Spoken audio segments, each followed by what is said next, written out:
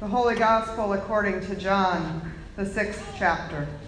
Glory to you, Lord. Jesus went to the other side of the Sea of Galilee, also called the Sea of Tiberias. A large crowd kept following him because they saw the signs he was doing for the sick. Jesus went up the mountain and sat down there with his disciples. Now, the Passover, the festival of the Jews, was near. When he looked up and saw a large crowd coming toward him, Jesus said to Philip, "Where are we to buy bread for these people to eat?" He said this to test him, for he himself knew what he was going to do. Philip answered him, 6 months' wages would not buy enough bread for each of them to get a little.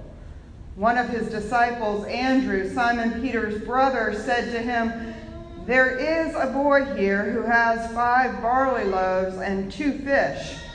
But what are they among so many people?" Jesus said, "Make the people sit down." Now there was a great deal of grass in the place, so they sat down, about 5,000 in all. And then Jesus took the loaves, and when he had given thanks, he distributed them to those who were seated. So also the fish, as much as they wanted. When they were satisfied, he told his disciples, "Gather up the fragments left over, so that nothing may be lost."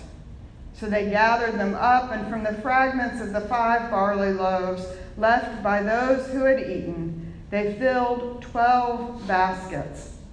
When the people saw the sign that he had done, they began to say, "This is indeed the prophet who is to come into the world." When Jesus realized that they were about to come and take him by force to make him king, he withdrew again to the mountain by himself. When evening came, his disciples went down to the sea, got into a boat, and started across the sea to Capernaum. It was now dark, and Jesus had not yet come to them. The sea became rough because a strong wind was blowing. When they had rowed about 3 or 4 miles, they saw Jesus walking on the sea and coming near the boat, and they were terrified. But he said to them, "It is I. Do not be afraid." Then they wanted to take him into the boat, and immediately the boat reached the land toward which they were going. The Gospel of the Lord. Praise to you, O Christ.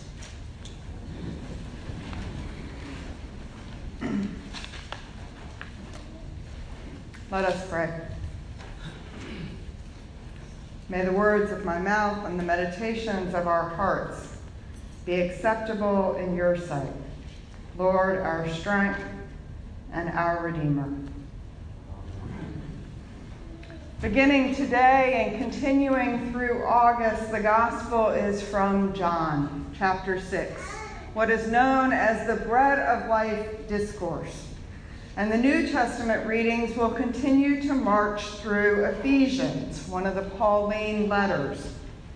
For the next 5 weeks, I will be preaching on these texts and connecting them with the congregation values we have named here at Ascension: outreach, calling others to service, affirmation, pointing to Jesus, and prayer. While the gospel points to Jesus and who we are as believers living in relationship with God, the letter emphasizes that we are reconciled to God and called to live together in unity and with purpose. In today's gospel, we hear the only miracle story that all 4 gospel writers include in their accounts of Jesus' ministry. Traveling across Judea and Samaria, Jesus and the disciples have drawn large crowds, and now they are on a mountainside on the northern shore of the Sea of Galilee, when Jesus asks them, how will they feed the people who have gathered there to watch him heal the sick and listen to him teach? And the disciples, the very same people who have been traveling with him as he turned water into wine at Cana, healed the official's son in Galilee, and also healed the man who was born blind at Bethesda, respond anxiously. They are focused only on the scarcity of what is in plain sight and what they can hold in their hands. There is nothing in their words or actions that witnesses to what they have seen Jesus do or who they believe Jesus is. In a world where headlines barrage us 24/7, there is no shortage of situations that evoke our despair. And when we look at the immense need that exists, it is easy for us to shake our heads dismissively and shrug our shoulders helplessly, moved not to action, but to inertia. So we turn off the news, silencing the stories of people who are perennially facing the threat of famine and war. It's just too big a problem to solve.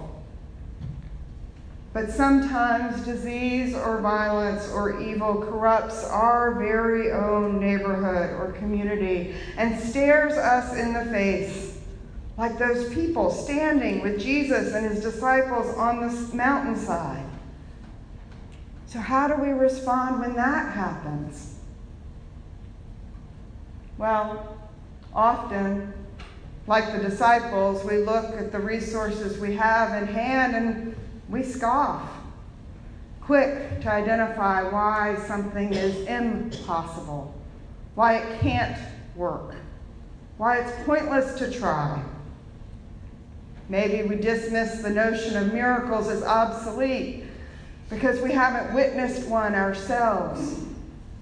We bring our skepticism and our knowledge of the world and its facts and its numbers to the table. And like the disciples, we discount what we know about who God is and what God promises. Thankfully, God works in unexplained ways.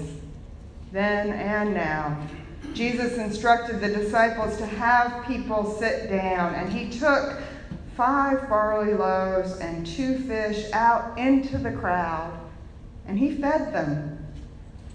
Jesus knew what the disciples didn't. Knowledge is truth, but knowledge is more than an accumulation of data. In John's gospel especially, knowledge is about relationship. Relationship with a God who sees the hunger that exists in this world. Hunger for real bread to fill empty tummies, and hunger for hope and healing to fill ravaged hearts. And this God is the same one who meets us in those overcrowded places where the need is overwhelming and satisfies our hunger. Indeed, the text says the crowds had as much as they wanted and were satisfied. And when the disciples gathered up the leftovers, they filled 12 baskets. Love multiplies. And it recreates and it renews in places of suffering and need. And it isn't magic. Each of us is called to follow Jesus out into the world and live among God's people, sharing the good news of what God makes possible. Our participation in God's continuing work in the world sustains us. Looking at the immense need that exists in the world, we do not despair, but claim the hope that we have in God's power and reconciling love, remembering the victorious power of Jesus who overcame death and the grave to bring new life to each one of us. As the church, our ministries are opportunities for us to reveal God's power in our words and our actions. Here at Ascension, one of the ways we've done that for the last 13 years is providing a hot meal to the hungry. In 2005, volunteers began preparing and serving a meal on the first Wednesday of every month. As many as 50 people would come into that fellowship hall to eat. A few years later, more congregations in our community became involved in feeding ministries, and now hungry people can find a meal every day of the week in the city of Shelby. Our volunteers continued to feed people, preparing a meal for the men's shelter when it was in the building behind our property, and even after the rescue mission opened its new facility on Buffalo Street. Throughout these 13 years, donors have contributed money and groceries to sustain this ministry. And together, everyone has provided a place for God's glory and mercy to break into the world. Later this morning, we will close this specific outreach ministry with prayers of thanksgiving for its volunteers and for its donors. And while this season of outreach ministry ends, may we always look and listen to see where God has come to meet us, remembering that often it is in the seemingly foolish ideas, the absurd odds, and even the inadequate resources that lead to miracles. Let us pray. Loving God, thank you for the surprising gift of your Son, who is the bread of life for us all. You nurture and strengthen all who look to your hand. May we offer ourselves to the world that all may know your abundant mercy. We pray in the name of Jesus. Amen.